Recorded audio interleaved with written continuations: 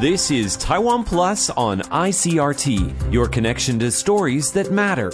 Brought to you by the news team at taiwanplus.com. Welcome to Taiwan Plus News. I'm Yin Kavat. Taiwan has relaxed isolation rules for people living with someone who tests positive for COVID-19. Health Minister Chen Shizong says starting Tuesday, these people will not need to isolate at home if they have 3 doses of a COVID vaccine and have tested negative on a rapid test within 2 days. They will still have to monitor their health for 7 days. During this period, they are not allowed to go to crowded areas or eat out at restaurants. People who have not gotten a 3rd vaccine shot will still need to follow the 3+4 rule if a co-inhabitant tests positive. That means 3 days of isolation followed by 4 days of self-health monitoring. Police in the U.S. say the Asian American gunman who killed 1 person and injured 5 others in a shooting spree in Southern California felt hatred towards Taiwanese people. The 68-year-old, who is now in police custody, carried out his attack inside a church after chaining the doors shut and putting superglue in the keyholes. Bing Wang reports. Once a church for community, now a crime scene. This after a person opened fire on this California church, where most of the congregation are elderly Taiwanese.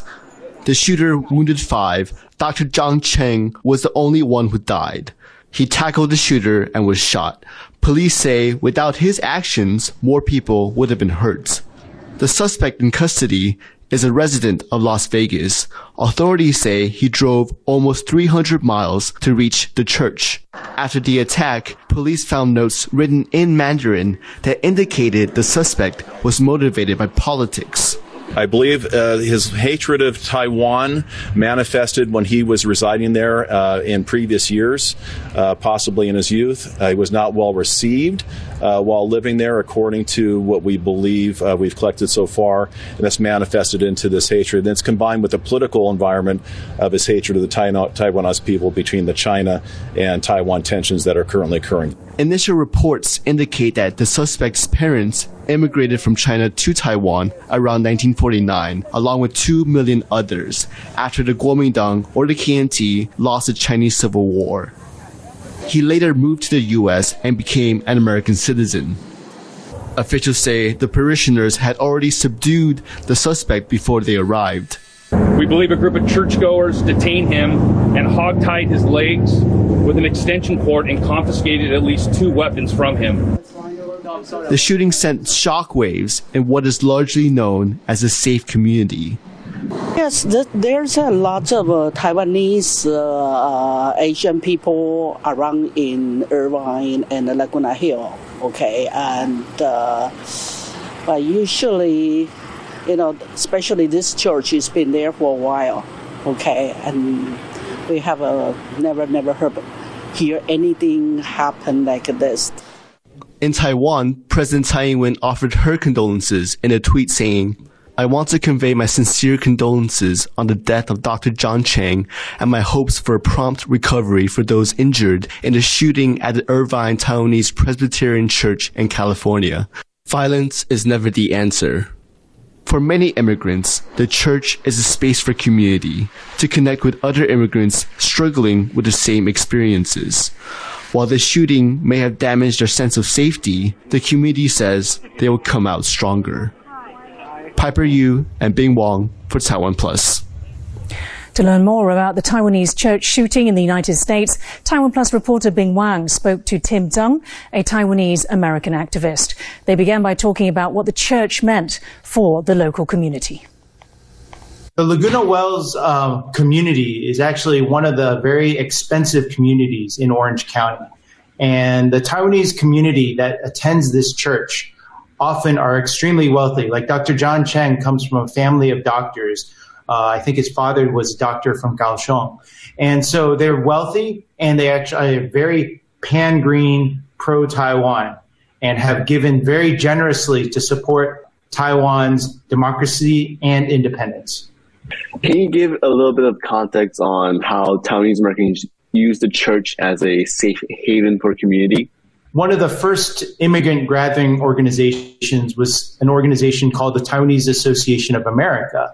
And the Taiwanese Association of America was a social gathering place specifically to nurture the Taiwanese community. So that this umbrella organization had over 60 chapters in every major city in the United States, where people would come together for karaoke, they would come play softball, they would also just get network and support each other. And the Taiwanese Christian organizations would also participate in the Taiwanese associations, and they would actually organize themselves for political reasons to push for self-determination and human rights in Taiwan. And so a lot of fundraising happened through the Taiwanese associations. Now, as we know, the Taiwanese Presbyterian Church was always very active in Taiwan's democratic process. So the Taiwanese Christian churches also were organizing their communities and provided immigrant support within their church groups. Taiwan is becoming more accepting of its LGBTQ citizens. That's according to a report released by leading LGBTQ rights organization Taiwan Equality Campaign to mark International Day Against Homophobia, Transphobia and Biphobia. A poll of 1,000 people in Taiwan found support for LGBT rights, such as same-sex couples adopting children, had increased. A clear majority also said they could accept their child coming out as gay. 59% of respondents this year, compared to just 49% in 2020. Our reporter Rick Laut spoke to Joyce Deng, Deputy Executive Director of the Taiwan Equality Campaign and a contributor to the report. He began by asking her what's behind the growing acceptance of sexual minorities in Taiwan. Taiwan is home to a unique mix of cuisines influenced by its indigenous, Chinese and Japanese heritage. But how many people around the world have actually tried it? In a new Taiwan Plus original series called Jason's Table, Shocked and Surprised, international chef Jason Wang introduces us to some Taiwanese specialties. And the results are shocking. Our reporter Jaime Ocon sat down with the show's host and started by asking him about when his love of culinary arts first started. Well, when I was growing up, I've always loved food, and all day long I was just thinking about what can I have for lunch, what can I have for dinner. I am trained as a musician and as an educator for middle school and high school, but I went on a little show called MasterChef a couple years ago in the US, and it's for amateur home cooks, but that really launched my career in the food world and really getting to showcase something that I've always had a passion about. So it's been a really fun journey. So talking about MasterChef, this little show, Can you talk about that one dish, the spot prawn tempura? I have had a lot of exposure in Taiwan due to one of the dishes that I made on MasterChef. It was a mystery box challenge, and there was a whole ton of different seafood items, and there was spot prawns, and then gooey duck, 像拔蚌, but also iconic clams. So I made a 蛤蜊汤, which was very traditional influence from Taiwanese cuisine, and Gordon Ramsay absolutely loved it. And I think it just gave a lot of pride to folks in Taiwan, knowing that their traditional cuisine is something that could be put on such a large stage and really receive such high praise from the likes of Gordon Ramsay. Absolutely, and Taiwan food kind of in its presence around the world. Can you kind of talk about what really separates Taiwanese food from the rest? I think it's been so interesting for me that, Taiwan is not the largest country in the world by any stretch of the imagination, but its food influences and food culture has permeated across the globe. Bubble tea, beef noodle soup, scallion pancakes rolled with things, and just a whole host of interesting cultural foods that have made their way throughout into people's homes, into their hearts, and into their taste buds. Taiwan's a really special place. Russia's President Vladimir Putin has warned Finland and Sweden that if NATO military infrastructure is placed in their territory, Moscow will be forced to respond. Putin made the comments at a meeting of the Collective Security Treaty Organization, or CSTO, a Russian-led alliance of former Soviet nations. The CSTO has 6 member states and, like NATO, was founded on the principle of collective defense. That means an attack on one nation in the alliance is viewed as an attack on all of them. At the meeting, Belarusian President Alexander Lukashenko railed against NATO's expansion, calling on CSTO members to unite.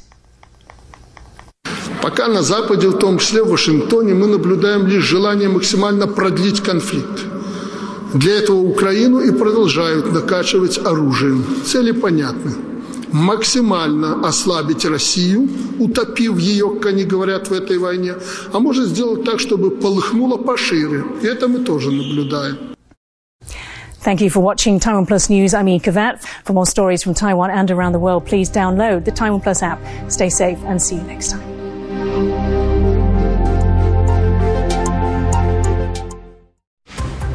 Thanks for listening to Taiwan Plus on ICRT. For more great stories from Taiwan and around the world, visit taiwanplus.com.